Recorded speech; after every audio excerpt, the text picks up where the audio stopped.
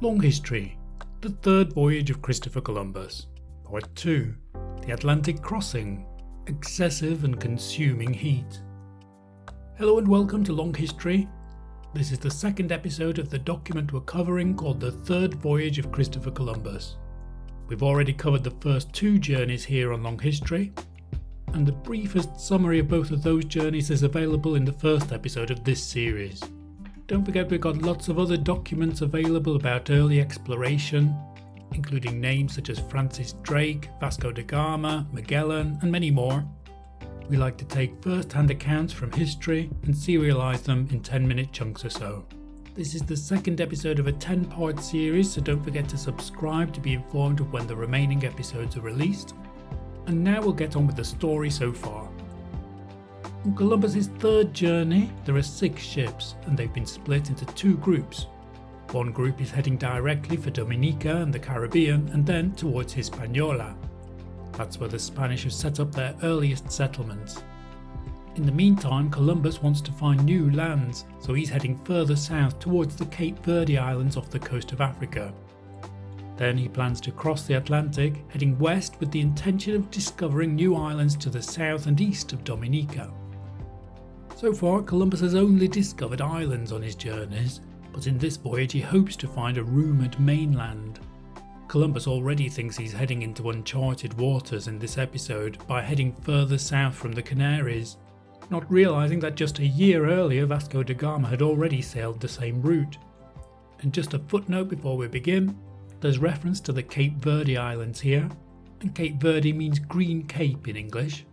And a second footnote is that just before Columbus set off on this third journey, the Portuguese and the Spanish had made an agreement, mentioned here, about where the Spanish and the Portuguese could explore. It's a very historic treaty that would divide the world into two, into a Portuguese and a Spanish world, at that time anyway, called the Treaty of Tordesillas. But as this episode begins, we're on the island of Gomera, La Gomera today, in the Canary Islands. So this is the third voyage of Christopher Columbus, Part 2, the Atlantic Crossing, excessive and consuming heat.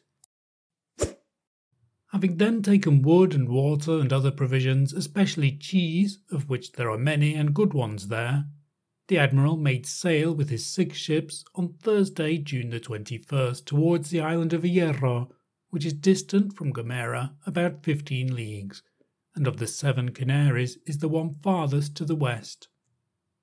Passing it, the Admiral took his course with 1 ship and 2 caravels for the islands of Cape Verde, and dismissed the other 3 ships in the name of the Holy Trinity.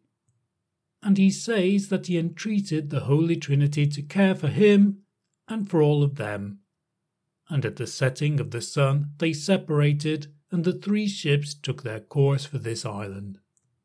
Here the Admiral makes mention to the sovereigns of the agreement that they had made with the King of Portugal, that the Portuguese should not go to the westward of the Azores and Cape Verde Islands, and also mentions how the sovereigns sent for him that he should be present at the meetings in regard to the partition, and that he could not go on account of the grave illness which he had incurred in the discovery of the mainland of the Indies, that is to say of Cuba, which he always regarded as the mainland even until the present time, as he could not circumnavigate it.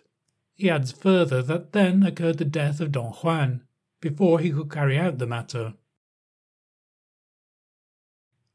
Then the Admiral, continuing on his way, arrived at the Cape Verde Islands, which according to what he says have a false name, because he never saw anything green, but all things dry and sterile. The first thing he saw was the island of La Salle, Wednesday, June 27th, and it is a small island.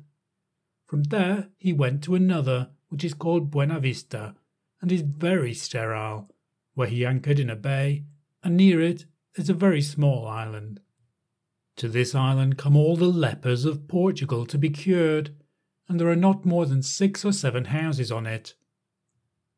The Admiral ordered the boats to go to land to provide themselves with salt and flesh, because there are a great number of goats on the island.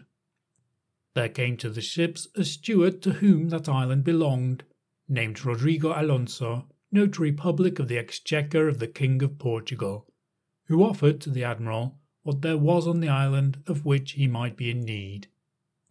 The admiral thanked him and ordered that he should be given some supplies from Castile, which he enjoyed very much. Here he relates how the lepers came there to be cured because of the great abundance of turtles on that island, which commonly are as large as shields. By eating the flesh and constantly bathing in the blood of these turtles, the lepers become cured. The turtles, in infinite number, come there 3 months in the year, June, July and August, from the mainland, which is Ethiopia, to lay eggs in the sand, and with the claws and legs they scratch places in the sand and spawn more than 500 eggs, as large as those of a hen, except that they have not a hard shell, but a tender membrane which covers the yolk, like the membrane which covers the yolk of the hen's egg after taking off the hard shell. They cover the eggs in the sand as a person would do, and there the sun hatches them, and the little live turtles come out and then run in search of the sea, as if they had come out of it alive. They take the turtles there in this manner. At night, with the lights which are torches of dry wood, they go searching for the track of the turtle which is easily traced, and find the turtle tired and sleeping. They come up quickly and turn it over with the belly up and leave it, sure that it cannot turn itself back and go in search of another. And the Indians do the same in the sea. If they come upon one asleep and turn it over, it remains safe for them to take it whenever they wish. The Indians, however, have another great device for taking them on the sea, which will be explained, God willing, when we give a description of Cuba. The healthy persons on that island of Buena Vista who lead a laborious life, with 6 or 7 residents who have no water except brackish water from wells, and whose employment is to kill the big goats and salt the skins and send them to Portugal in the caravels which come there for them, of which in 1 year they kill so many and send so many skins that they are worth 2,000 ducats to the notary public to whom the island belonged. Such a great multitude of goats, male and female, have been grown there from only 8 original head. Those who live there neither eat bread nor drink wine during 4 or 5 months, nor anything else except goat flesh or fish or turtles. All this they told to the admiral. He left there Saturday, June the 30th, at night for the island of Santiago, where he arrived on Sunday at the hour of vespers, because it is distant 28 leagues, and this is the principal one of the Cape Verde Islands. He wished to take from this island a herd of black cattle, in order to carry them to Hispaniola as the sovereigns had ordered, and he was there 8 days and could not get them. And because the island is very unhealthy, since men are burned with heat there and his people commence to fall ill, he decided to leave it. The admiral says again that he wishes to go to the south, because he intends with the aid of the most holy Trinity to find islands and lands that God may be served and their highnesses and Christianity may have pleasure, and that he wishes to see what was the idea of King Don Juan of Portugal, who said that there was a mainland to the south. And because of this, he says that he had a contention with the sovereigns of Castile, and finally the admiral says that it was concluded that the King of Portugal should have 370 leagues to the west from the islands of the Azores and Cape Verde, from north to south, from pole to pole. And the admiral says further that the said King Don Juan was certain that within those limits famous lands and things must be found. Certain principal inhabitants of the island of Santiago came to see them, and they said that to the southwest of the island of Voyage, which is one of the Cape Verde Islands distant 12 leagues from this, may be seen an island, and that the King Don Juan was greatly inclined to send to make discoveries to the southwest, and that canoes had been found which start from the coast of Guinea and navigate to the west with merchandise.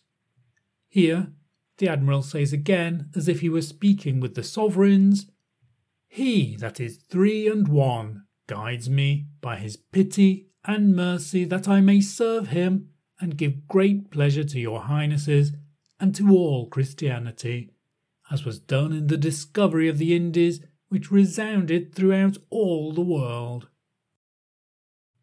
Wednesday, July the 4th, he ordered sail made from that island, in which he says that since he arrived there he never saw the sun or the stars, but that the heavens were covered with such a thick mist that it seemed they could cut it with a knife, and the heat was so very intense that they were tormented, and he ordered the course laid to the way of the southwest, which is the route leading from these islands to the south, in the name, he says, of the Holy and Indivisible Trinity, because then he would be on a parallel with the land of the Sierra of Loire and Cape of Santa Ana in Guinea, which is below the equinoctial line, where he says that below that line of the world are found more gold and things of value.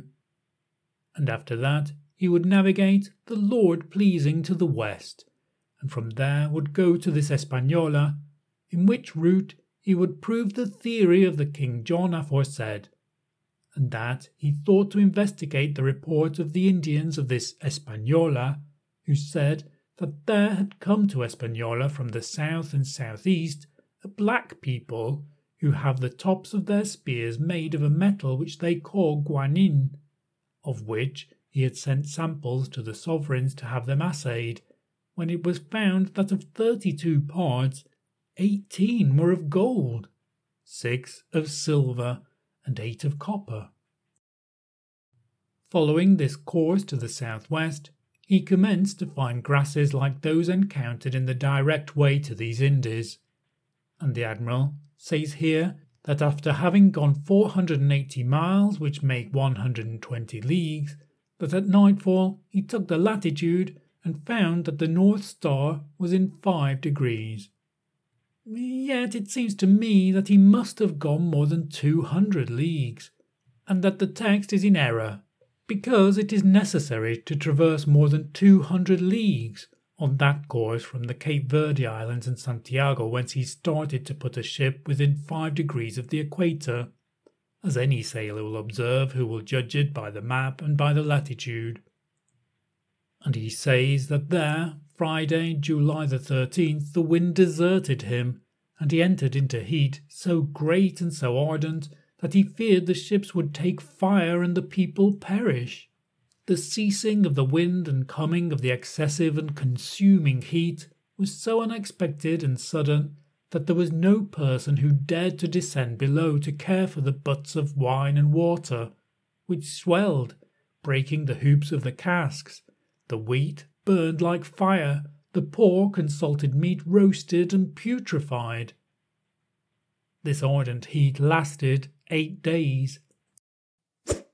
As this episode ends, we leave Columbus in the middle of the Atlantic, suffering from the equinoctial heat.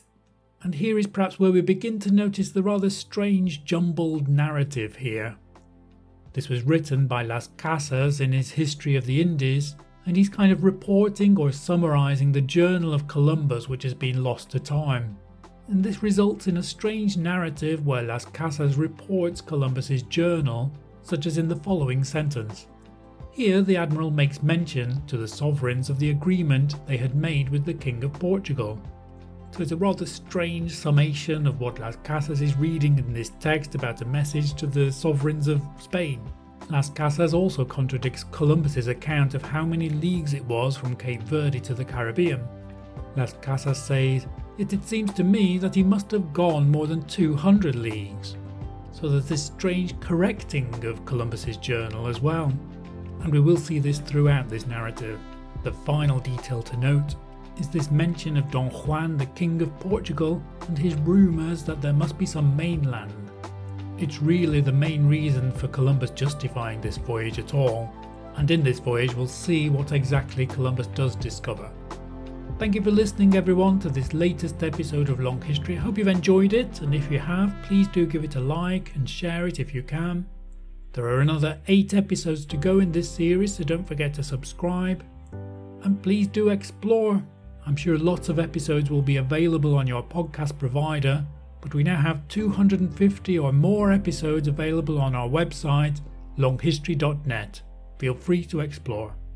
In the meantime, this was the third voyage of Christopher Columbus, Part 2, The Atlantic Crossing, Excessive and Consuming Heat.